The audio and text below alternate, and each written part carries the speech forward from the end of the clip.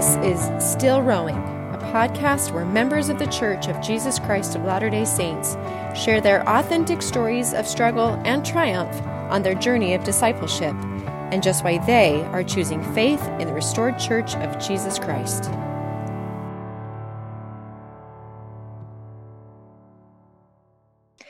Michael Gregson grew up in Salt Lake City, Utah, and is the second of 6 kids.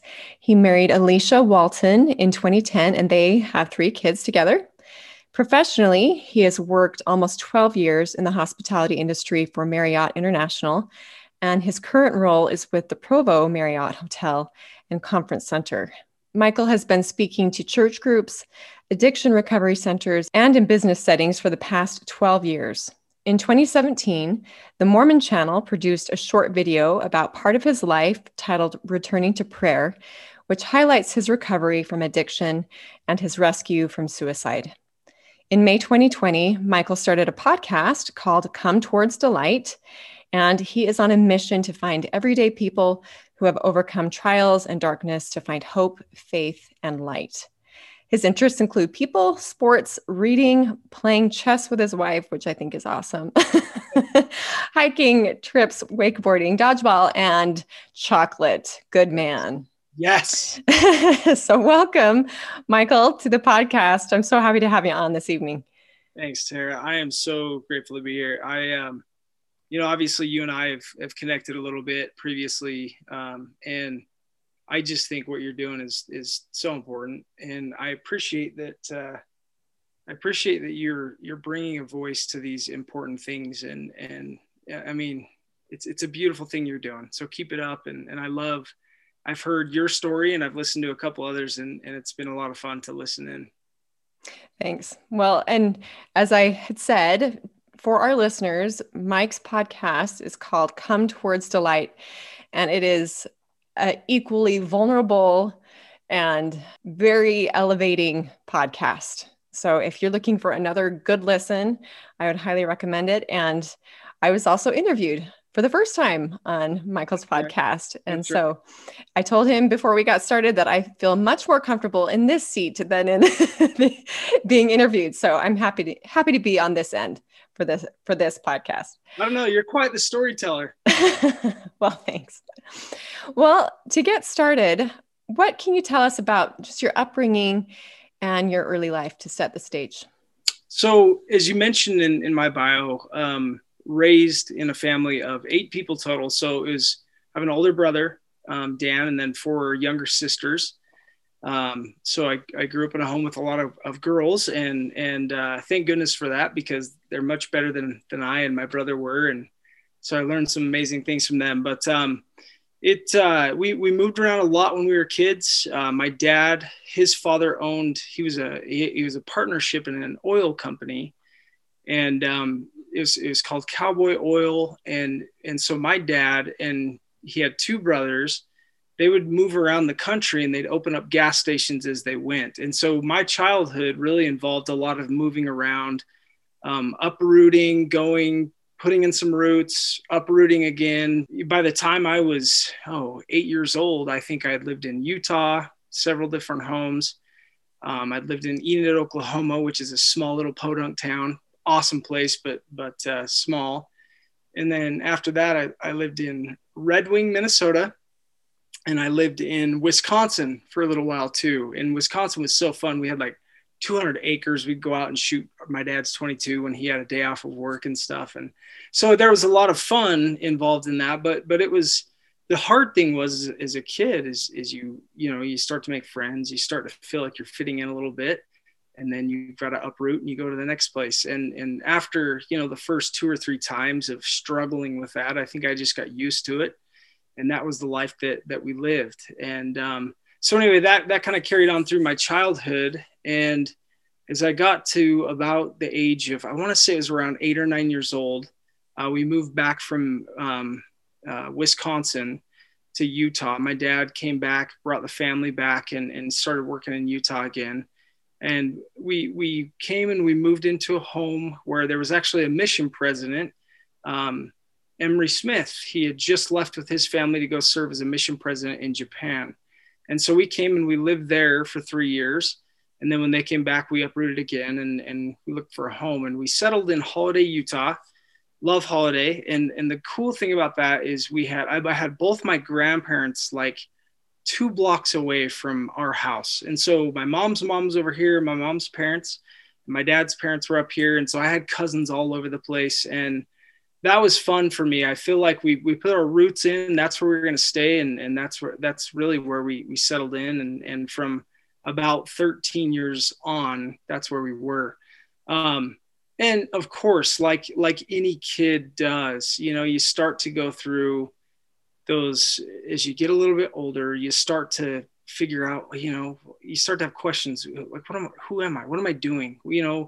I love sports. I whatever it is that you love, you're still trying to find yourself.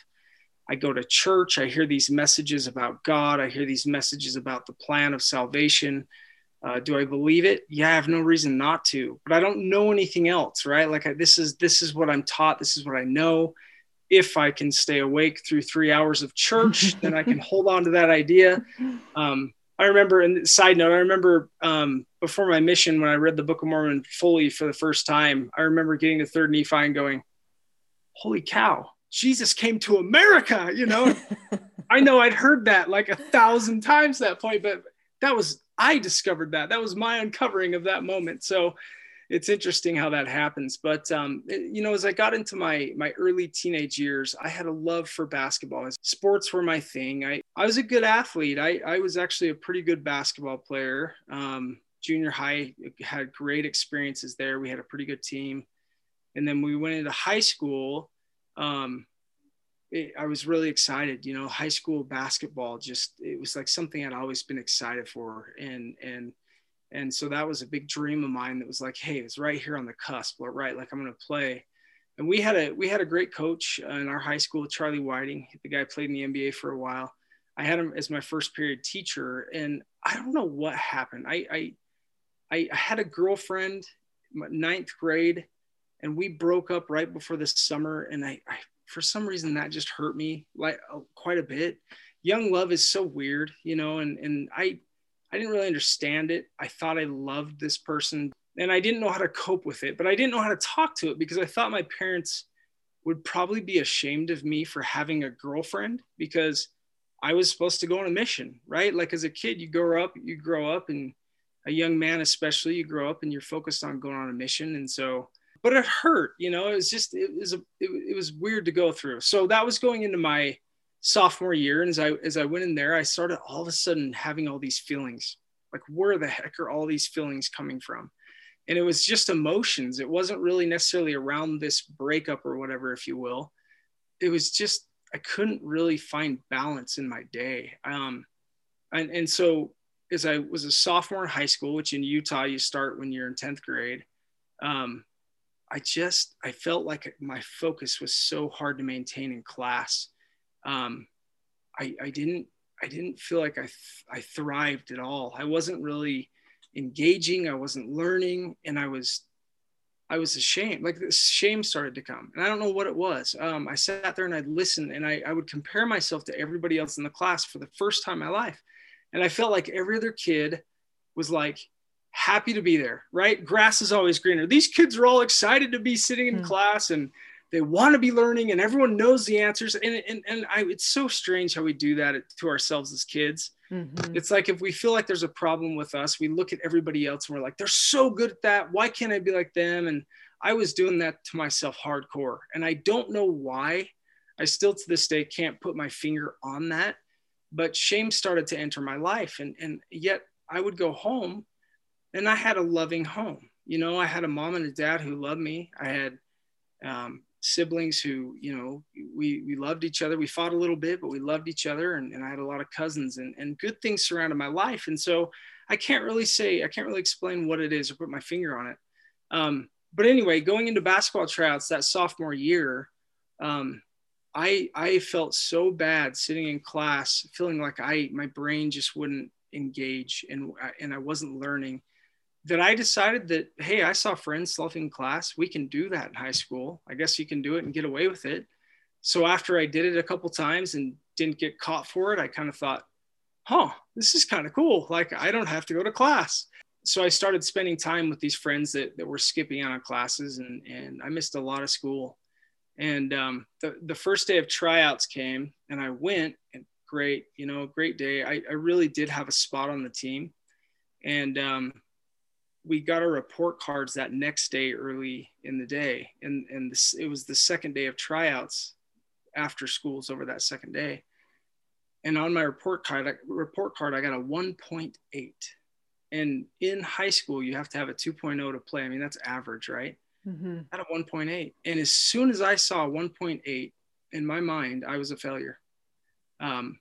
In my mind right then, I quit. I cut myself from the basketball team by not showing up later that day. My coach came and talked to me the next morning. He pulled me out of class and he said, "What are you doing?"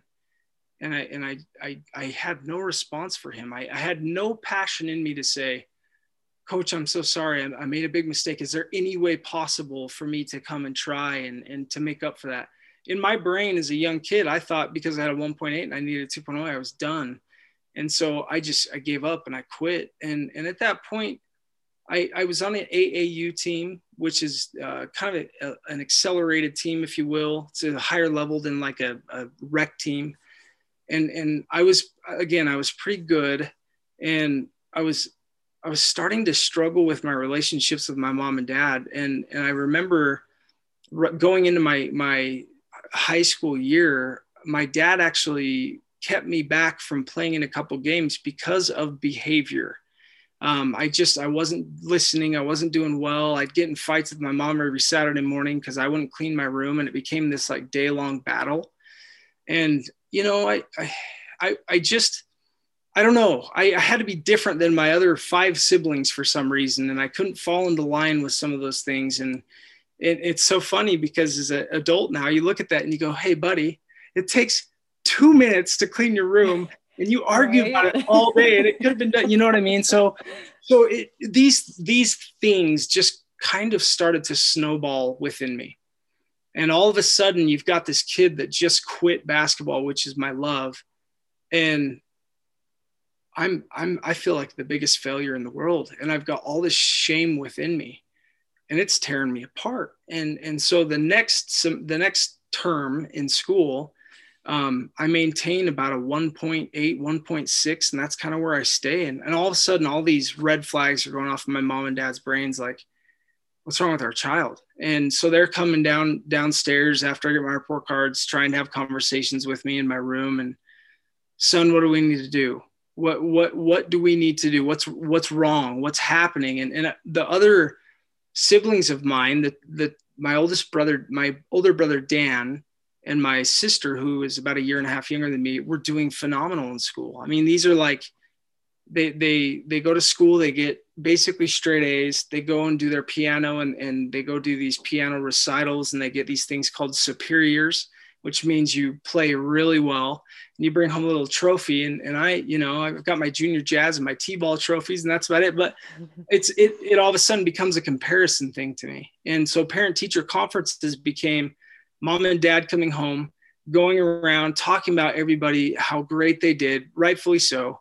And then getting to me and saying, "Mike, your parents or your teachers just tell us that you have so much potential. And what do we need to do to help you reach that potential?" And to a young mind, that hurts. And I don't fault my parents. My parents did a phenomenal job. They were amazing parents. But I just didn't know how to take accountability. I didn't really understand that. And come to find out, my parents decided to take me to counseling. They felt like something was wrong.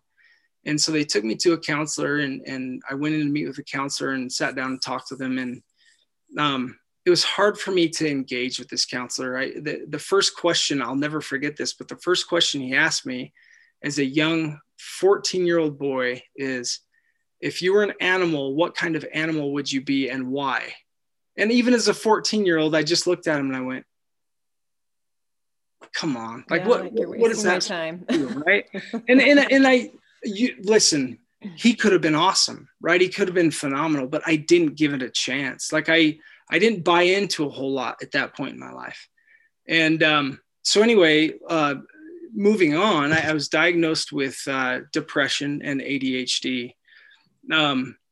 Back then, this is 93, 94. And back then, these things were kind of the things you don't talk about, right? Like if you have to take medication for depression or ADHD, you don't really say anything to anybody. Your family doesn't say anything to anybody except for maybe their, the relatives or whatever, but it's kind of a hush hush thing.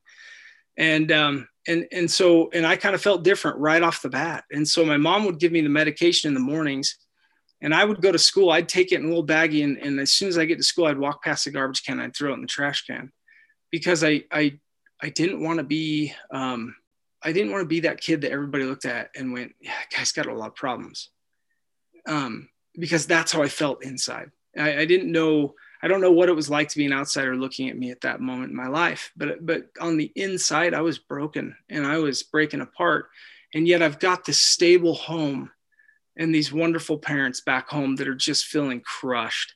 I had an experience in my junior year where in a term, I want to say there's about 80 to 90 days of school in a term. And I missed about 60 or so days. And I wouldn't go anywhere. I wouldn't like leave school grounds and go to a friend's house and get into trouble.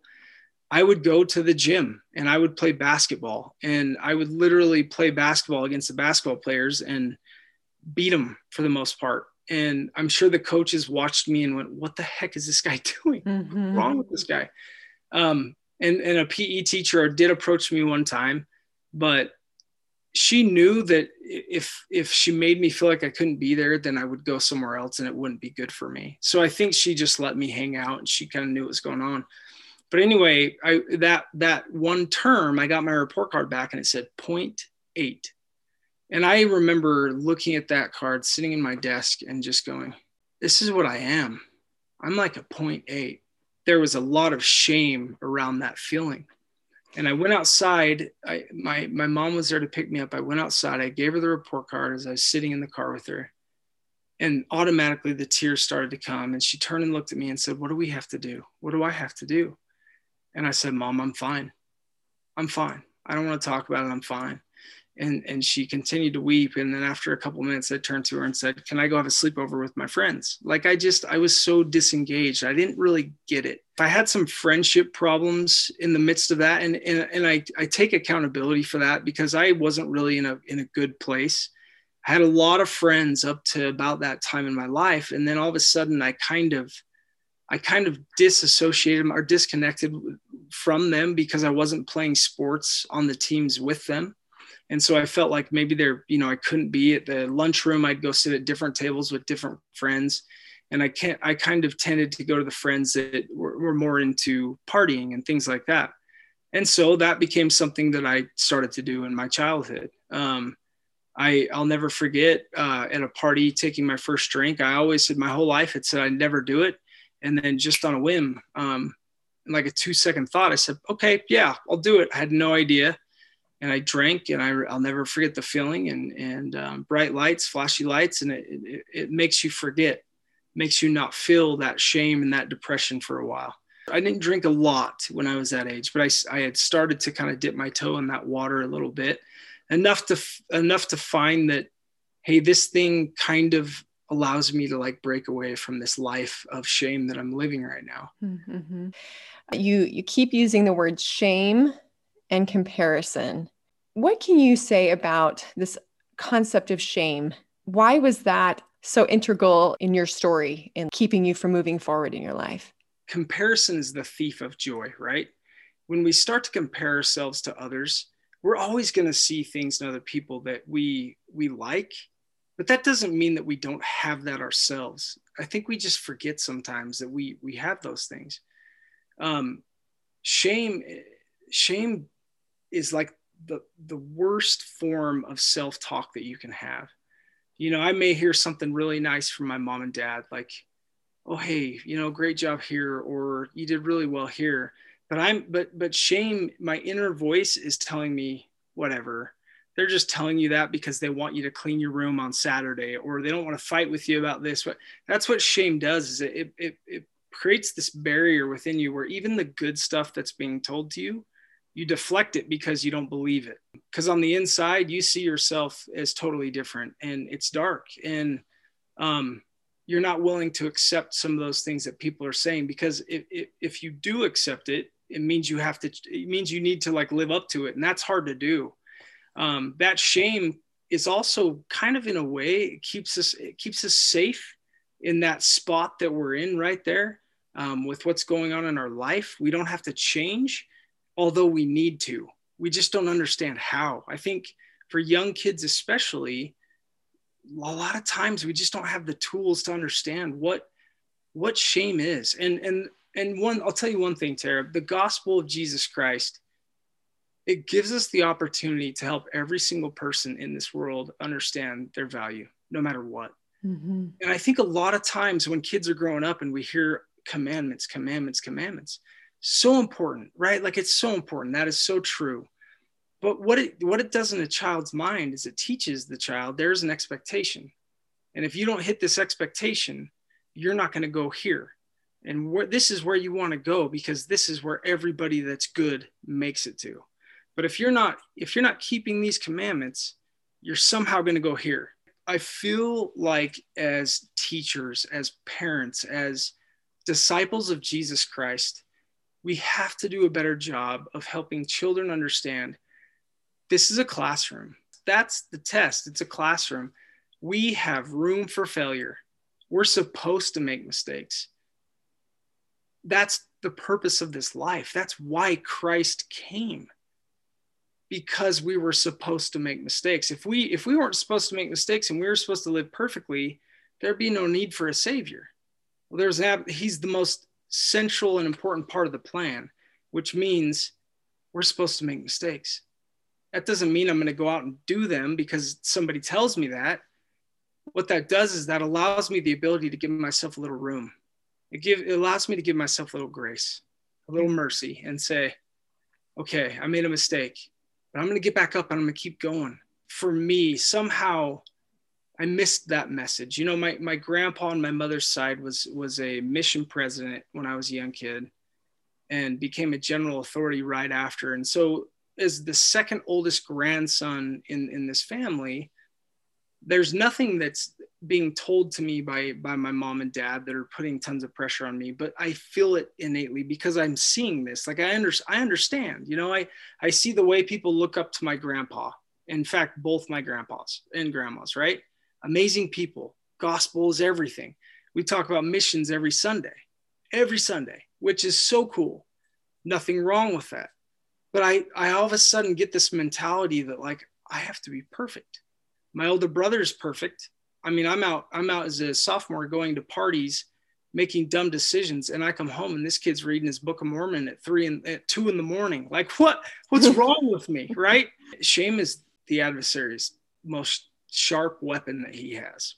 He doesn't have to get us to fall in line with him. All he's got to do is make us feel like we're awful and that we're the worst. And so whenever we make those mistakes, he can pounce. You know, he can beat us up with those mistakes, and he keeps that inner voice in there going off that we're just the worst. But what wasn't happening for me is that space and that mercy and that grace to say, hey, son, your mistakes, that's awesome. Let's celebrate a mistake. Looking back at my life, my failures, my biggest mistakes have led to the best parts of who I am. And I wouldn't change anything about it. But because I didn't give myself grace and mercy like I know Heavenly Father does, I almost drove myself to ending my life because I thought it was that awful. So here I am as about a 16, 17-year-old kid. I've got some big decisions to make in my life. Am I going to go on a mission? You know, I get asked this question every week and every other day. And am I going to finish high school? Right now, that's all of a sudden in the question as well. And I was depressed. I was really depressed. I kind of would go to video games at this point. I never really got into them a lot as a younger kid, but because I stopped playing basketball so much, I kind of went to video games as like my outlet to turn off my brain. So if I wasn't partying with my friends on the weekends, I'd be playing video games after school all day, and I just disconnect. I just disconnected. Connection's so important. One day I'm at home and I'm sitting in my living room, and my dad comes home from work, and I'm sitting there, and I look like I'm depressed with my body language, and he can tell right off the bat. He looks at me and he sees me, and he doesn't say a word. He goes in the other room, and that's not like my dad. He's a pretty socially happy guy, energetic guy. And so I noticed that. I didn't think anything of it, but a couple minutes later, he came back up the stairs and was walking into the area where I was. And I was sitting on the couch, and he walked up to me, and he had a Book of Mormon in his hands. And he said, "Son, I think it's time for you to read this book. I encourage you to read it." And he put it down on the coffee table, didn't say another word, and he walked away. I grew up in a home where, like many other LDS families, we read First and Second Nephi 1,000 times, right? I think a few times we made it past the war chapters in Alma, but I read with my family pretty consistently throughout my life. We did those things. I heard about it in church, but I'd never cracked it open myself personally. Never tried. I hated reading. And I sat there on the couch and I looked at it, and I knew that I was in a bad place. And I knew that there was a big decision in front of me about serving a mission. And I loved my grandpa. I loved my dad. I loved my other grandpa, and these guys were all about their missions, right? So I heard stories like how awesome they were that my whole life growing up. And I knew if I was going to tell them I'm not going to serve a mission, I had to have passion behind that and say, I don't believe in it. No, I'm not going to go and stand my ground. So I needed to know that. As I sat there and I looked at the book, I had this feeling in my heart and in my mind, a whisper, go read the book. And at first I thought, nah, I hate reading. I don't want to do this. This is a huge commitment. This is a big book for a 16-year-old kid that doesn't like to read. And it came again, go read the book. And so I picked it up and I went downstairs in my room and I sat on my bed and I held the book for quite a while. And I just stared at it. And then for the first time in my life, I got down on my knees and I offered a sincere prayer on my own, willingly. And I prayed and I just said, Heavenly Father, I'm not sure you're there yet. I don't have any reason not to believe that you're there, but I don't know that. And I'd like to know. I'm going to read this book. I'm going to read this book and I'm going to give it a chance. Please just tell me if it's true or not. And if you'll do that, I promise you, if it is true and you do let me know that it's true, I will go on a mission and I will give everything that I have. And so I started to read the book that night, and I started slow. I think it was only a few verses at a time. All of a sudden my life changed. My parents look back at this period of time in my life and they say it's like a light switch flipped on. And it's very true. All of a sudden, instead of walking through the halls of school and looking down at the floor, going slow, moping, hoping people didn't recognize me because I was that guy that used to be really good at basketball that everyone knew was on the team, and he cut himself because his grades are awful and what the heck's wrong with him. All of a sudden, I'm looking in people's eyes and smiling, and I'm engaging, and I want to know how they're doing, and I'm talkative, and I've got energy in my life, and I'm happy again. And my grades start going up. I made the high honor roll during this time. I finished the Book of Mormon my junior year. I was about 17 and a half or so.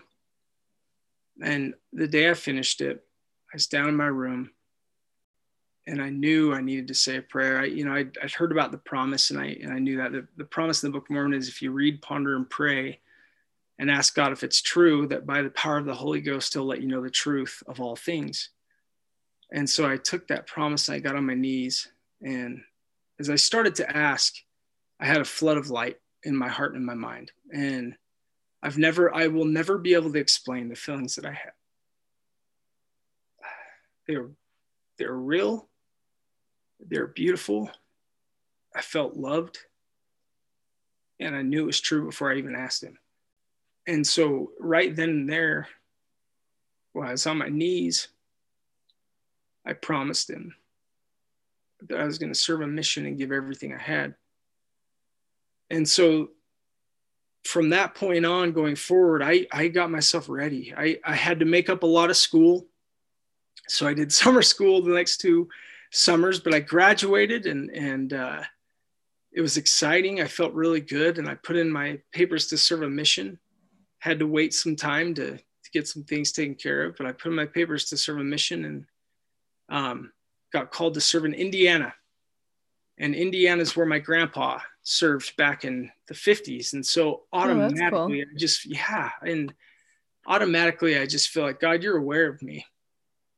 Like my grandpa was one of my heroes, and he was his whole life. He just passed away last October. And so I'm sorry to get emotional, but his whole life was dedicated to missionary work and service. And so was my grandma's. And so I just looked up to them as heroes. And so when I got called to Indiana, it's like Heavenly Father said to me, I know you. I love you. Don't forget that.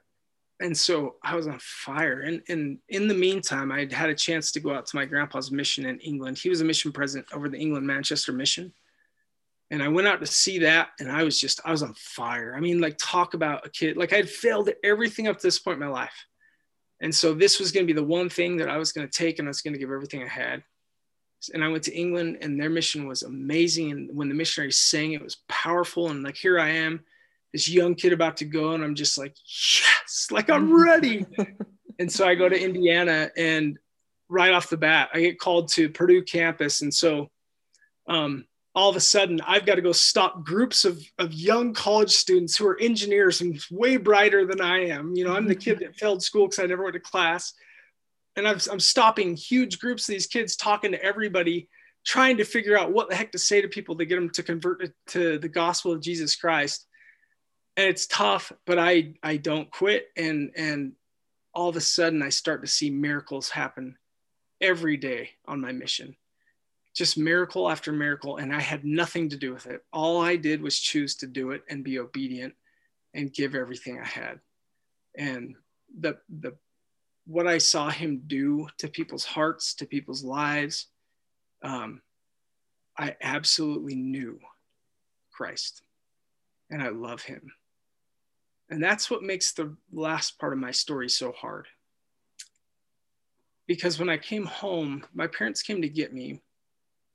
And that 3 days we spent in the mission, I had like this full box of Book of Mormons.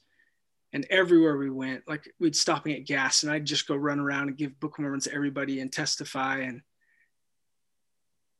I think that's who I was as a missionary. I would talk to everybody. But I think part of me wanted to show my mom and dad, like, you can be proud of your son, right? Like, somehow, some way, I needed to let them know they didn't fail me. They did the best they could. And they were amazing parents. And I made it tough on them. That's true. But I didn't know how to do it. Neither did they. So it's like, we're all figuring this thing out. We're all guinea pigs, right? Right? We're so hard on each other. But it was a shining moment. And when we got on the plane to fly back, my mom was sitting next to me, and I got really emotional, Tara. I mean, I felt like I was dying. I'd never thought beyond my mission. My whole life, I'd never thought beyond my mission, except for when I was younger playing basketball. I thought, I'm going to play in the NBA. Now that dream, you and every other 12-year-old boy. That dream ended quick, right? Nobody goes from playing junior high ball to the NBA. So anyway, but when I was sitting on that flight, it just, all of a sudden, it hit me. If I could have stayed on my mission the rest of my life, I absolutely would have at that point in my life. Now I wouldn't, because I understand, but it felt like I was dying. And so anyway, came home, threw myself into school, tried to stay busy. You're so busy as a missionary. It feels so good serving that you just try and engage. You try and throw yourself into everything to keep yourself busy. And I think a lot of times as missionaries, we feel sometimes we feel like we have our worth because of how busy we are, right? But we're busy doing such good things. In the real world, it's different. We're busy, but maybe it's not the best thing in the world, right? So I start doing like 20 plus hours in school. I'm working 30 hours a week trying to pay my own way and everything. And I'm just trying to figure this thing out. All the while, I'm not the best student. I learned how to study on my mission, but I'm not the best student still because I did makeup work. Makeup work is not the same thing as being there in class every day, listening, paying attention, engaging. They kind of set it up for people to be able to pass through it so they don't get left behind, right? So as I'm sitting in college with my algebra teacher, I'm going, I have no idea what you're saying. This is like Chinese right now. So I'm like trying to argue with the algebra teacher, like, when am I ever going to use this? He's like, if you're going to construction. I'm like, I'm not going to go into construction. So it doesn't matter. So, but all of a sudden I start to feel like I'm not good enough again. Like I'm not getting it. Everybody else is getting it. I'm not getting it. And I start dating and I'm starting to like throw myself in all these different directions. And everything is fine, but the small things, taking time for myself, making sure I'm connecting with God every day, studying my scriptures, saying my prayers, those things start to fade away slowly over time. And I never stopped believing in God, never stopped believing in Christ. Not at all. I never would. I never could.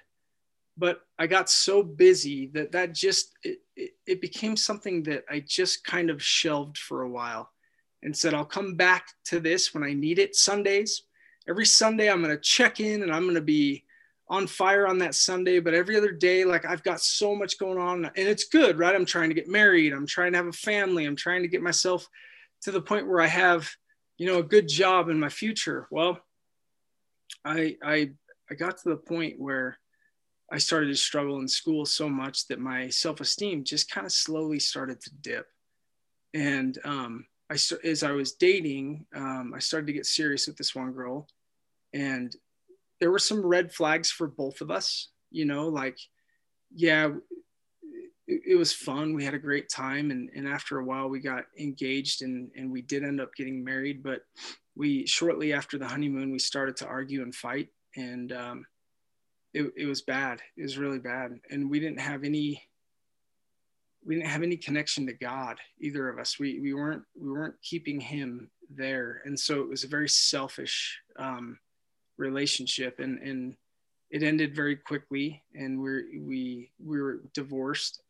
And we were sealed in the temple. And so when you're sealed in the temple, which we believe is for time and all eternity, and that now is broken in my life. I look back at this trail in my life and I've got just a trail of messes and failures, and I quit at certain things. And now here is an eternal marriage that I've shattered. That's the highest, covenant that we can make. Right.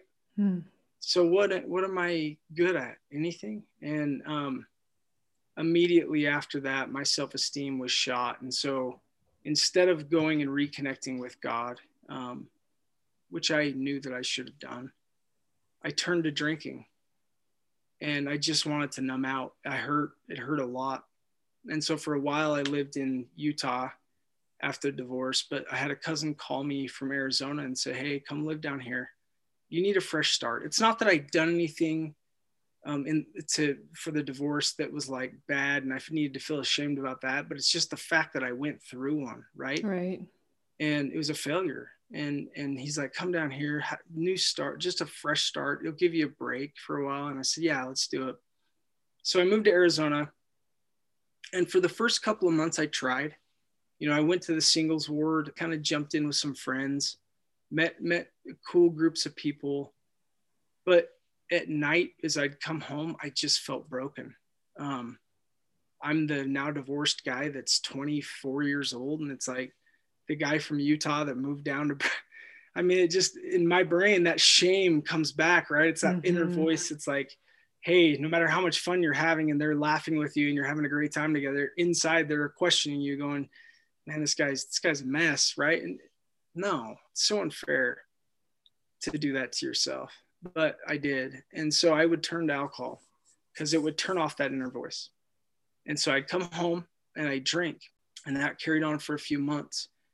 And I started working at a company where I met another, a friend of mine who was LDS, that just had gone through divorce himself as well. And he was feeling a lot of shame as well. We were kind of in the same boat, if you will. And so we decided that, hey, let's start going to clubs at night. And Arizona has quite the nightlife, if you've ever been.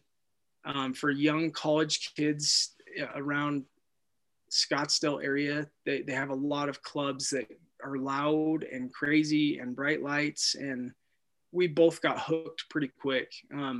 We just thought, like, this is giving us something that, we haven't felt for a while, making us feel like we belong somehow, making us feel like we could forget about stuff. We could meet all these new people, the opposite sex, and have fun. And we started going to the club basically every single night.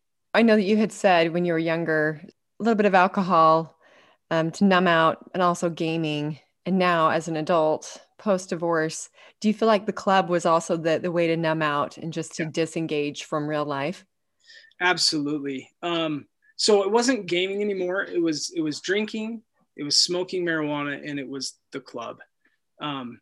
So during the day, I'd go to work and I'd work hard. I'd do my thing. I made pretty good money as a single guy. And then at night, I'd come home, and I didn't want to just sit in shame. And at that point, I didn't want to go connect with anybody at church because I wasn't worthy to be around those people that were going to church. And so where did I go? Well, I went to the place that broken people sometimes go to. And I'm sorry, that was a little bit rude, but sometimes broken people go there, but people go there to have fun, and to forget and to unwind and dance their problems away. And Tara, I don't know if I thought I was going to become the next Michael Jackson breakdancer or what, but we had a lot of fun. And that's what I wanted to feel. I didn't want to feel so much pressure in my life. And I didn't know in a healthy way how to go forward with that, or the point where I was at. So I went to the easiest fix I could find. And that's what this was. And anyway, so that continued on for quite a while. Probably in total about 3.5 years. And I hadn't been to church. I stopped reading my scriptures, prayer completely. It'd been a long time. Fortunately, there were some people put in my life that still kept me connected to the church. I had some friends down in Arizona that I worked with, the Swear family, that were just amazing to me. And they could tell my life was kind of falling apart, and they would wrap their arms around me anyway. So after about 3.5, 4 years, coming home from the club one night, and I get a DUI like a block away from my house. The cop sees me, lights, I pull into the driveway. And as I'm sitting in my driveway, he comes up and knocks on the window, and I go, my buddy gets out of the car and runs inside the house, and I'm sitting there by myself. And I turn and look at him, and I said, yeah, I've been drinking. And that was a rock bottom for me. It wasn't the only rock bottom. That was the first rock bottom. Because then at that point, all of a sudden, here come the floodgates. Things kind of open up, and now I've got to tell, my parents that my car's been impounded. I've got to ride a bike 17 miles to work one way in the Arizona sun, and holy cow, that's hot. So I think I'd pedal faster because the air felt like it was somewhat of a fan, and I just sweat more. It was awful. But anyway, I did it. And my depression was sky high at that point. It was hard to feel good about myself. I found it a little bit at work because I was still doing well. I was working for a car dealership, and I was doing pretty well. But I didn't feel like I had a future there. I didn't feel like my life was going anywhere at all. I felt like the only thing that I had as an identity is this party life scene. Like I could go throw myself into that and be the biggest partier that was there at the club. And yet, as I'm like doing that, if anyone ever says anything that has anything to do with God or Jesus or missions or whatever at the club, I heard it once or twice. Like I would stop and I'd talk to him about it. And I'm like, this guy that's like, I'm not in a place where I should be talking about it. That was just how my life was broken. I was so broken. as I'm going through all this, hitting this spot where it's really dark for me, because I don't see any future that's good. In that zone, I get a call from my dad, and he says, "Son, I've been having headaches for about 2.5 weeks. Everything's going to be fine. We're going to get checked out, but I've learned that I've got a lump in my brain, and they're going to do a biopsy on it. And don't worry, it's going to be okay." But when I was on the phone with him, I just had this feeling: go home. You need to drop everything you're doing and go home. And he got emotional on the phone. I did as well. And I think he knew. Something inside of him, I think he knew that his time on earth was going to be short from that moment on. And I felt something that made me understand that I need to get home. So I did. I dropped everything. I packed my bags. I got on a Greyhound bus, for crying out loud, and I went up to Utah. And I don't know that I stopped to think about, hey, I got to change my life, because I'm going to go live with my mom and dad, who are like as good Christian LDS commandment keeping family as you can find. And I'm broken. And I guess I just didn't put two and two together. That's probably not a good match. And so I went and stayed with my mom and dad right off the bat. And I'm sure when I got there, they just went, oh my gosh. You know, my dad knew what was going on to a certain extent, but he didn't know the depth of where I was. And when I went back to Utah and I saw my dad struggling, he was the one person that would call me knowing that I wasn't living the best life, and he wouldn't judge me for it. He wouldn't sit and talk to me about, why aren't you doing this? Or why aren't you living this way? What do you need to change? He wouldn't say any of that. He knew that I needed to make changes, but he believed in me. He gave me the benefit of the doubt. And I think he knew that eventually it would come together for me. I kind of needed to go through the struggle where I was. He would love me on the phone. He'd tell me of my worth and my value. He'd remind me of my mission, because that to me was still the shining spot of my life. And he'd always remind me how much Heavenly Father loved me. And then I'd move on. And here goes my one confidant that I feel okay talking to. 10 months after that phone call, he died of brain cancer at 52. And my world was it was shaken. That's where I hit, my biggest rock bottom. Every day at that point became, how can I forget right now? As soon as I wake up, and I would start to drink as soon as I woke up in the morning. I'd go to my jobs and I'd drink while I was on my jobs, because when people abuse substances, we try and escape ourselves because we hate ourselves. And so we start to think that this substance is almost making us to a point where people can stand us. And we're more excited about life just because we have a substance in us. And we really start to believe these lies. And so we feel like we have to go to this thing to get us to this place. And the problem is your body gets used to it. And so you have to use more, and you have to do more to get that feeling and to be back there. And your body can't handle that much. And so you kind of do it so much where you don't remember anything. You kind of black out. And I was drinking completely by myself when I was back in Utah. And I went through a couple of experiences where, because of my DUI, I had to leave Arizona early before I took care of everything. I went back down there, and as soon as I went in front of the judge, they put me in jail for a while. And then I came back home, and I had a couple other experiences, run-ins with the law because of going to clubs and getting kicked out, trying to go back in. Long story short, I had to spend some time in jail on different occasions, and one time for a full 30 days, the month after my dad died.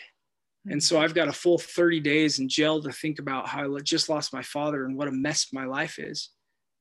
The good thing is I got sober at that point. And so I had some clarity. I felt like I reconnected with God a little bit then. I never stopped believing in him. So I feel like I reconnected with him just a little bit. But as soon as I got back out, my habits hadn't changed. The shame of who I was hadn't changed. I didn't know how to fix that, Tara. I didn't. I at that point in my life, I needed a miracle because I didn't know how to pick up the scriptures anymore. I didn't think that could fix what I had done to my life. I thought I had taken myself to a place where God, as my father, would be very disappointed in me. And that's so wrong. And I think somewhere deep down inside, I knew better than that. But I just couldn't connect with that. I couldn't believe that because I knew that I was such a failure. In these dark times, my mom did a really good thing. She kicked me out of her home. I was actually living in a friend's foreclosed home. I had nowhere to go. I had no running water. I had no electricity. I had nothing. And so I would bounce from job to job because I would drink at my jobs. And these were like call center jobs, like really just like entry level jobs that they will give to anybody that will come and work, right? And on the way to work, I would stop and I would shave in the sink of the IHC hospital bathroom because I didn't have running water. And I would walk from place to place and ride the bus from place to place. There's nothing wrong with that. But for me, as I walked and as I rode the bus, I sat in my own mind and thought how awful I was. If I didn't have alcohol in my system, that's all I could think about. And it got to the point where I'd wake up in the morning and it got so dark for me that I didn't want to live anymore. I was done. And I'll never forget, I was working this call center job and I was sitting there and it was about 10 o'clock in the day. I'd been at work for about 2 hours and I got off a phone call. I stood up and I put my phone down. Without saying a word to anybody, I just left. It was time for me to get rid of myself. I was thinking about suicide at that point in my life. I didn't know how I was going to do it, but I literally was going to go home and end my life. I was tired. I was depressed. I hated me. I hated me. And the pain was so hard to bear. The pain of what I'd done. And so I went home to my house to figure out what I was going to do. And there's a picture of Jesus Christ that my dad drew on his mission back in the late 70s. And it's all in dots. It's stippling. It's a beautiful picture. And I had always taken that picture with me everywhere I went. I still loved Christ.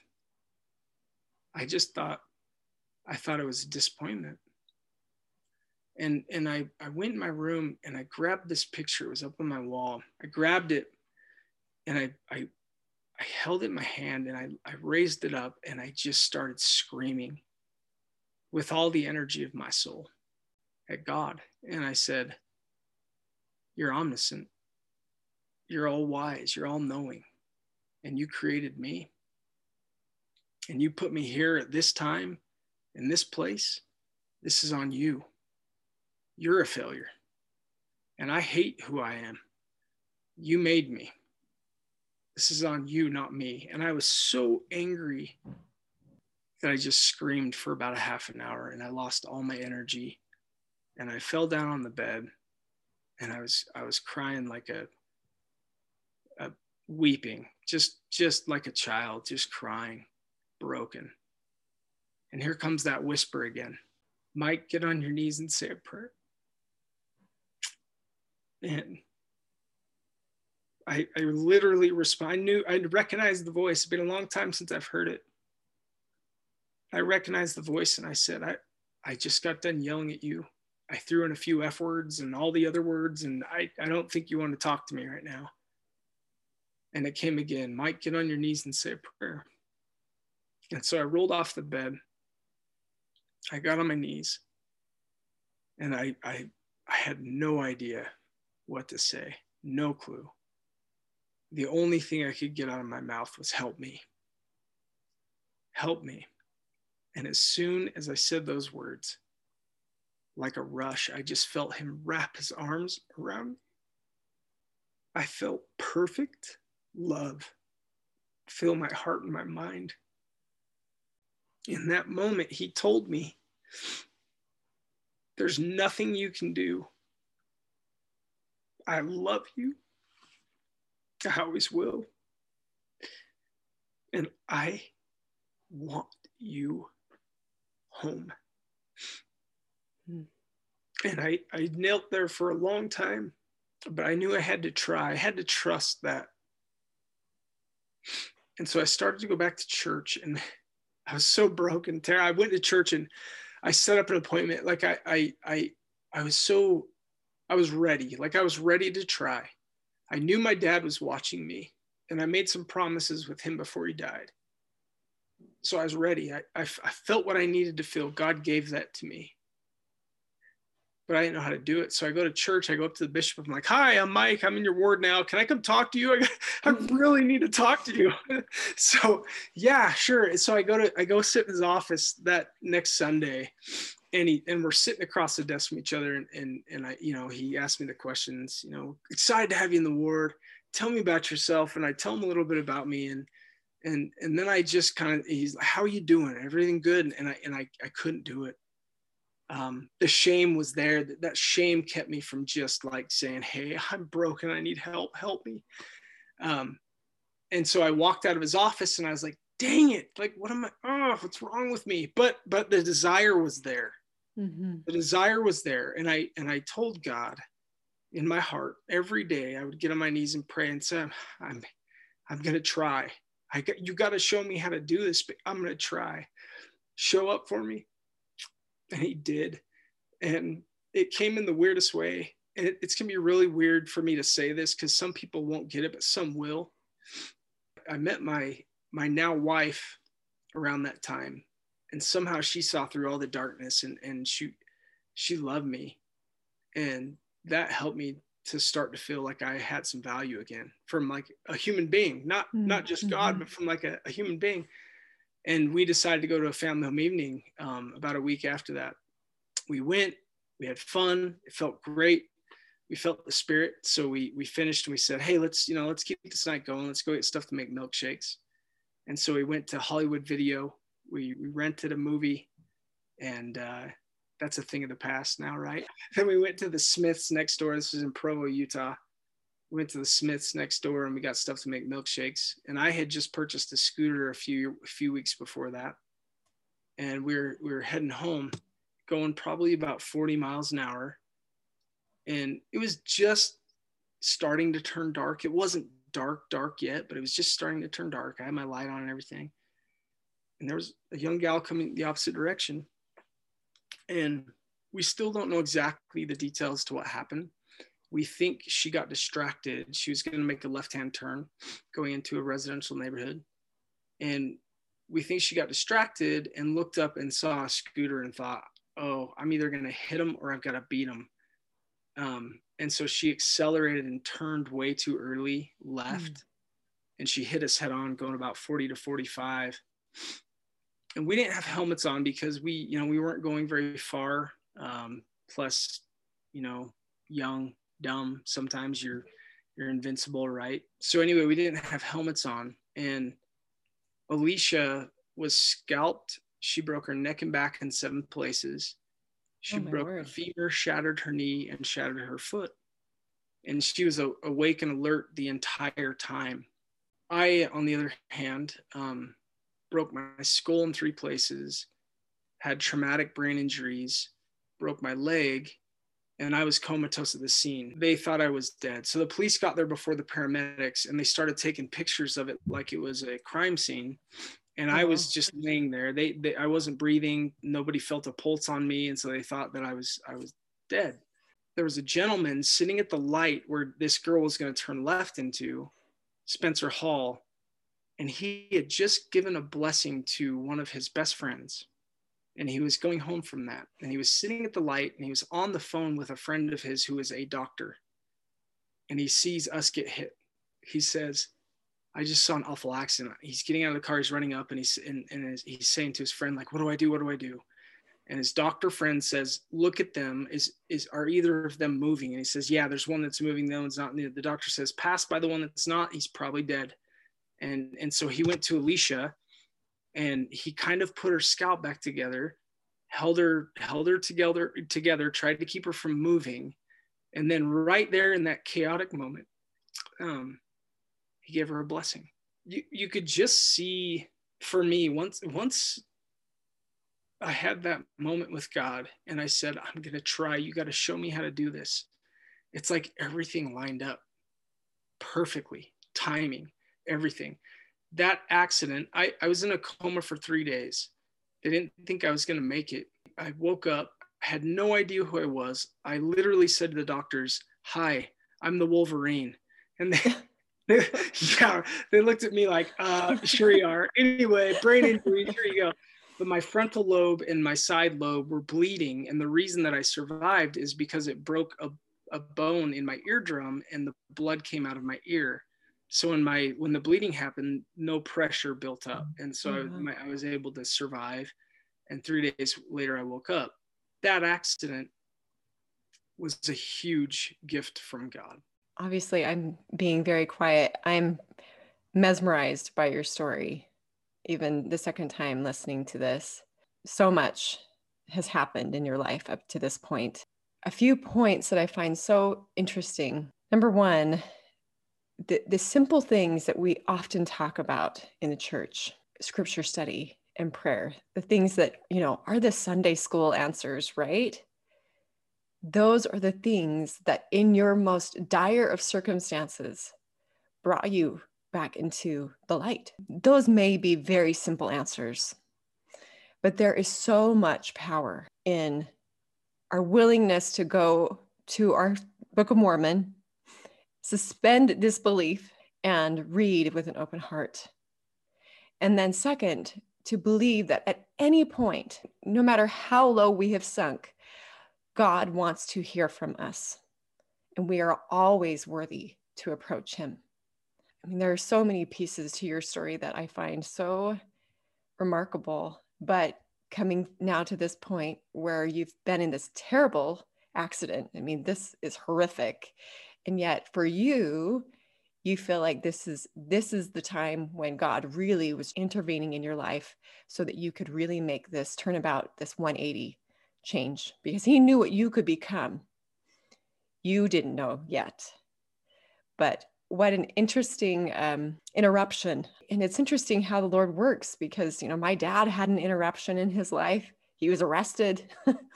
And oftentimes it's what may appear to be some of the worst things that happen in our lives that is God interrupting enough so that we will turn to him. It's absolutely true. And what I've learned in my life, and if there's any parents listening to this, or there's any young kids that by chance hear this, failure's okay. Why do we only celebrate the wins? Remember when we're parents and our child is trying to learn to walk and they fall, and how excited we are that they're trying? We don't care about the fall. Like, our child wasn't good enough that they couldn't make it to the table 2 feet away. We don't even think that thought. So why do we do that when our kids get a little older? Why do we do that with failure? Why do we put so much emphasis on the fact that we fell short of something?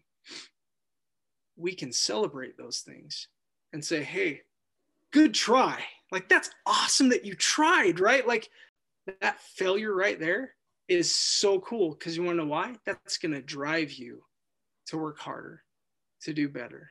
We've got to create safe places for failure because we're supposed to fail. We say we love Jesus Christ. We say we're his disciples, but yet we don't want to make mistakes. We want to be perfect. We can't be. He came to allow us to fail. Without those failures, without those dark moments, we would never see the light as bright as it truly is. And when you see that light as bright as it is, your gratitude, it grows exponentially. And it's beautiful how that works. It's a perfect system.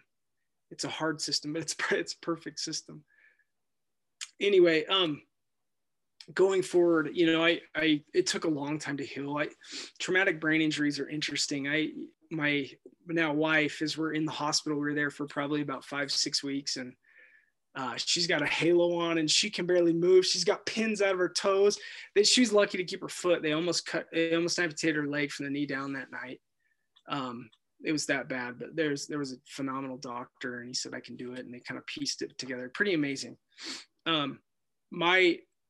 My mom and my family were very worried about me. They didn't know if I was going to make it for the whole time I was in that coma until about the last day, as there wasn't a lot of brain activity. And I always joke about this, but the one thing I always say is, well, my family knew though that I didn't have much brain activity before. So they were like, oh, this is totally normal. This is good. Oh. So no, but I can laugh about it now. But anyway, so I woke up, things are good. There's no clarity, but I laugh because my wife would always say, you couldn't remember anything at all during those first few weeks, except for the scores of the basketball games. Like, I could remember who won the games the night before, but I couldn't remember anything else. And so, long time healing, go back to my mom's house, live there because I have to. Very humbling. But Tara, the addiction doesn't just go away. That takes work. It takes work to get into an addiction. It doesn't just happen the first time you try a drink or a drug. That's not the way it works. The excitement's there, but your body has to adapt to these things, right?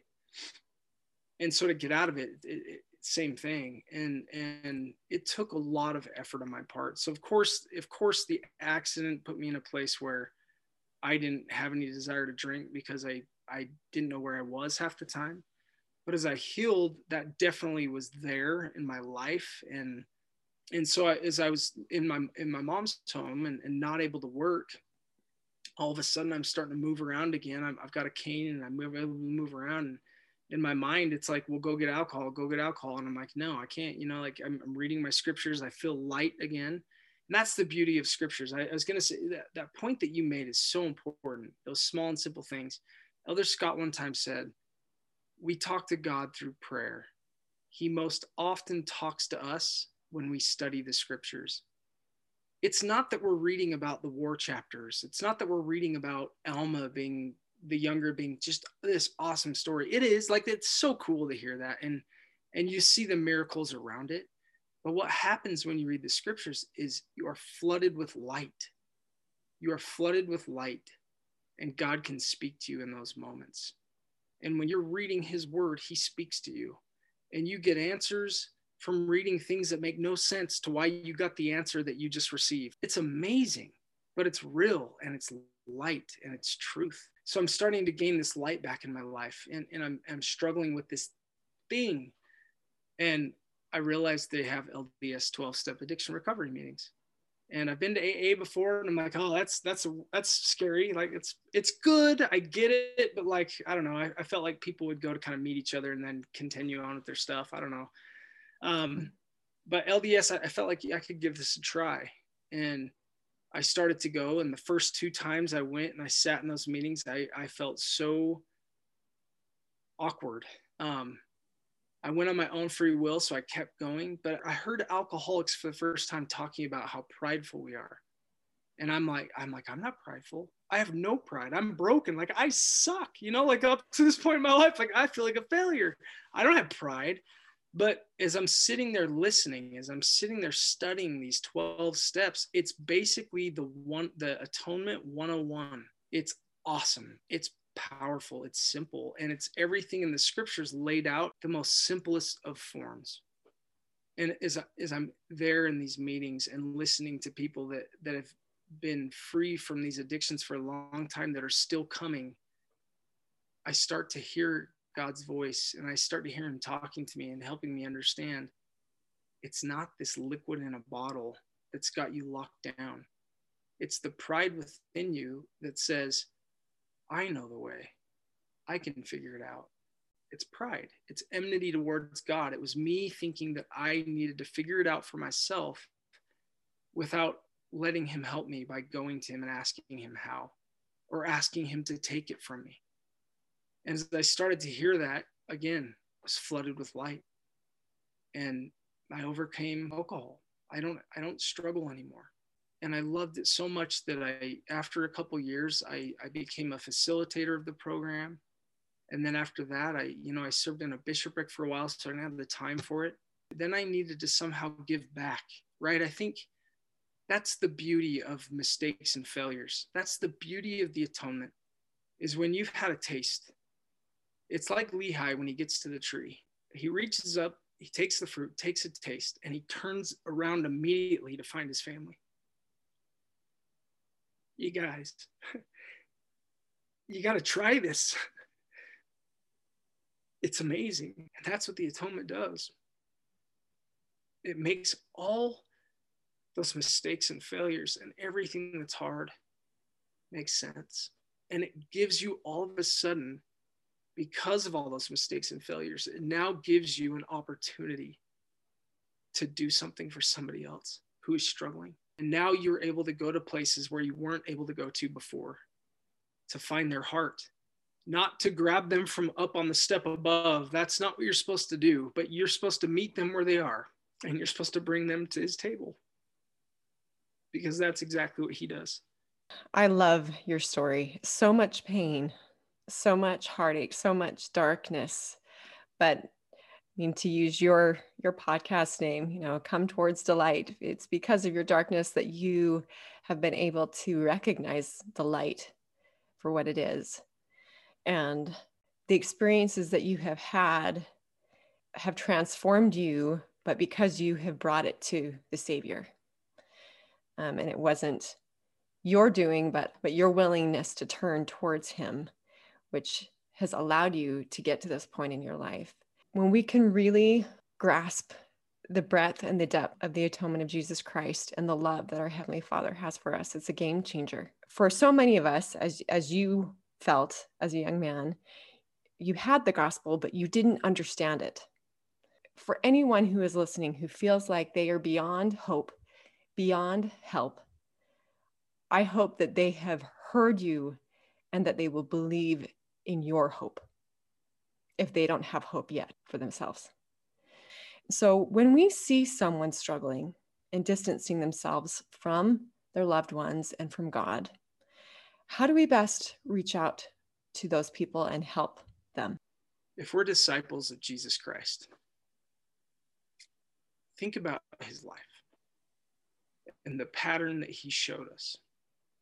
He spent his time among the poor, the broken, the addicted, the liars, the thieves, whatever, among regular people, right? That have lots of problems. That's where he went. Why? Did he go to rebuke them and chastise them and make them feel like they're the worst? No, he went to lift them. He went to teach them their value. He went to help them look up and understand to live a higher way. And that's what we can do.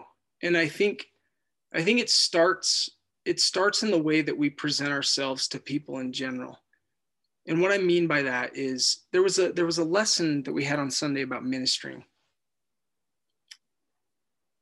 Ministering is a beautiful thing.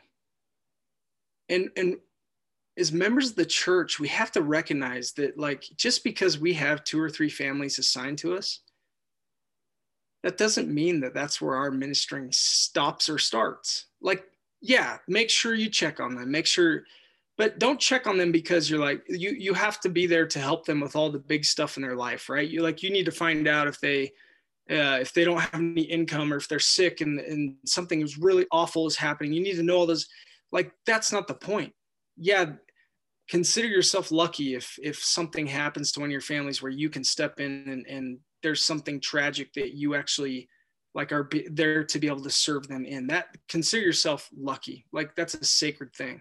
As a minister, as a disciple of Jesus Christ, it gives us the opportunity to minister to every single human being on this planet. Whenever we connect with anybody we pass by, we have an opportunity to help them feel loved, to help them feel appreciated, to help them feel acknowledged. And I believe, what I truly, truly believe is people get in these dark places and feel completely shut off and siloed because they haven't felt that enough in their lives.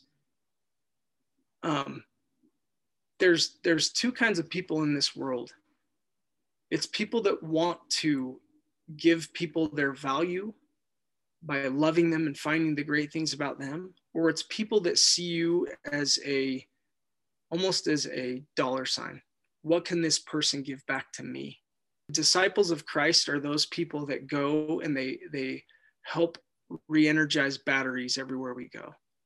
We give people back their value. We give people back that feeling of appreciation and that they're worth something, because that's what he does for us. We can be loving and kind in the right way in this world that we live in. And when we do that to every person we come across in our circles, and when we set ourselves up as a safety net for them, and we're vulnerable about who we are, stop being perfect. We're not. We're not supposed to be. And for us to think that we should be, that's a failure in our own minds. There's nothing, as you study the scriptures, that says you need to be perfect. There's one line where Christ says, be therefore perfect. But I think that we forget that the only way that we can is through him. And he doesn't expect it from us right now. He expects us to try the best we can. But in doing that, we have to love. That's how we show him that we love him, is we love our Heavenly Father's children. So anyway, going back to what your question was, if we strive to live as the Savior did, he would love first and foremost, always. Our job is not to judge. We go, we love, we bring people in, bring them to the table. Doesn't matter what denomination, doesn't matter what religion, doesn't matter what race. We bring them to our table. We let them know they are safe with us, that we love them, that we care about them in small ways. And then when something happens where they get in a really bad spot in life, I know that they're going to turn to you because you've created that safety net for them. Now, if they're there and you just learned about it, or your friend gets there and somehow you missed it, because that happens to us all, show up. You got to show up. I remember in Arizona when I was starting to get into my darkest times, family and friends, I only had, like literally I can look back and I can see about 2 people who showed up for me without judgment and love that made me feel safe. They didn't show up often, but that seed of hope stayed with me because they showed up for me. And then when I came back to Utah and I was broken and living with my mom and dad in shame, one of my best friends would come and he would text me throughout the week just to say hi. He had a family with 4 kids at this point. He had time for me. He would text me throughout the week. And then on Sundays, he'd come and knock on my door and just, he wouldn't come and say, hey, come go to church with me. He'd come in and just say, hey, I love you. I was just thinking about you today. I knew what he was doing. And I'm grateful for that. Now, then I was like, gosh, come on. But like, it kept that seed of hope in me that I was loved and that I was important enough for people to come and care about me. The short answer of it is, Tara, is it starts with the pre-work, right? We've got pre-work to do. And that's when we leave our house every single day. We need to truly be disciples of Christ and minister to every single person that we cross paths with in whatever capacity it is. Show love, point people to light. You don't have to say God if you're scared to say God. I'd say God and I don't care. Like I talk about Jesus Christ with people that don't believe it. Doesn't matter. I love it. And if you do it right, people love it. People want to talk to you about that stuff. We get so scared about talking about it, but people want to. They crave it. You just have to do it the right way. And it's the pre-work. It's every day we leave our house, so we leave our door. We have to determine in our hearts and minds if we love him and we believe in him. We need to live as he did. Stop worrying about judging everybody, what they're doing in their own personal lives, and are they sinning? It doesn't matter. That's not on us. Everyone's got their demons and battles. We have to love. We have to learn to love unconditionally. And we have to learn to bring people in instead of pushing people out. Well, one of my favorite verses from the New Testament is, "By this shall all men know ye are my disciples, if ye have love one to another." And we sing the song and we talk about how much Jesus loved those around him, but do we internalize it? Do we really think about what it means to be a disciple of Jesus Christ and to emulate that love? Sometimes I think we go straight to judgment as being what shows our discipleship. But one of my favorite interviews with Becky and Bennett Borden, their great one-liner was, "Love the sinner, invite him to dinner." And so as you were anyway, right? And so when you're talking about bringing people to your table, show up for them, and in any way that you can be a part of their life, then you will have an opportunity to make an impact if you are there. So I think everything you said is spot on, Mike. So after all this, all the heartache, all the challenge, there would have been a lot of opportunities for you to call it quits. I mean, on life, but on God. Yeah. Why are you still rowing and choosing faith in Jesus Christ and his restored church? I love that. I love that question. That's a great way to end your podcast. I quit on myself a long time ago, before I got to the moment where I wanted to end my life. I'd already given up on me. I'd already thought the worst of the worst about myself. I'm awful. I ruin everything. I quit everything. I fail at all these things. And I'm not trying to have a pity party. That's darkness does that to you. He never quit on me. We say hindsight's 20/20. In Revelations, there's a verse that says, "I stand at the door and knock. And he who hears my voice and invites me in, I will come in and I will sup with him." And I totally butchered that, but I think you get the point. He knocks on that door. He never stops knocking. And if we're willing to get up, which takes action, we have to get up. We have to choose to go to that door. And we have to choose to allow him to come into our lives. I think there's a very important principle there that sometimes we forget. Sometimes we think God is all powerful to the point where he's going to barge into your life and derail you from the tracks that you're on by choice. He doesn't do that. He's a perfect gentleman. Thank goodness he gives us signs. Thank goodness he's knocking on that door. Thank goodness he sends people into our lives to say that one thing or to do that one thing, or even timing wise. There's things that we don't see on the back end that I think one day we're going to look back and go, holy cow, you did so much for me. And every time I got so broken to the point where I started to think, I'm done, I quit, I don't want to be here anymore, something would spark in my heart.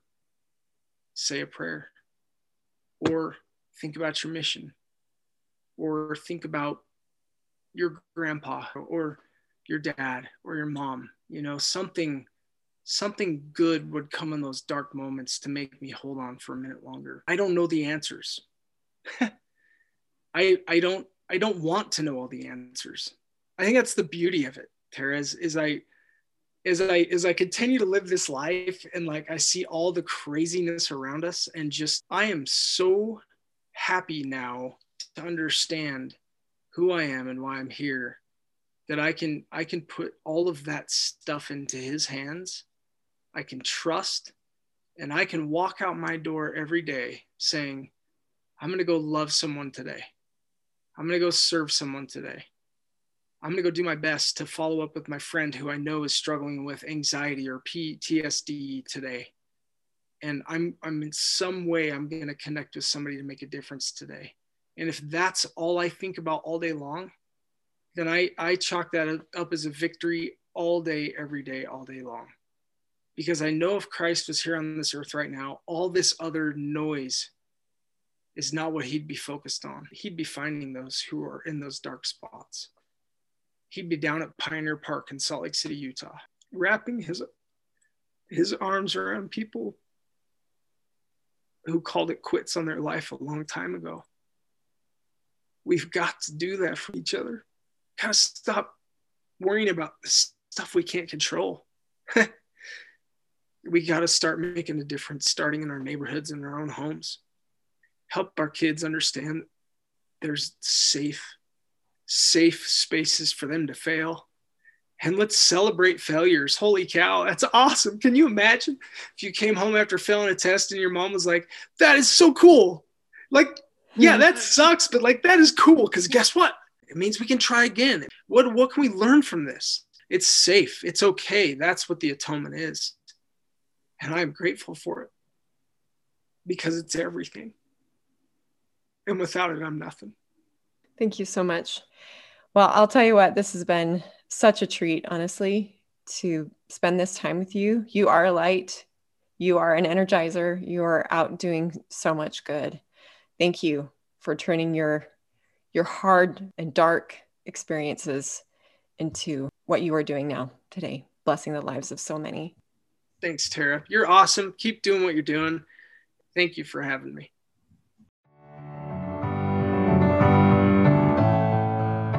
Thanks for listening to this episode of the Still Rowing podcast.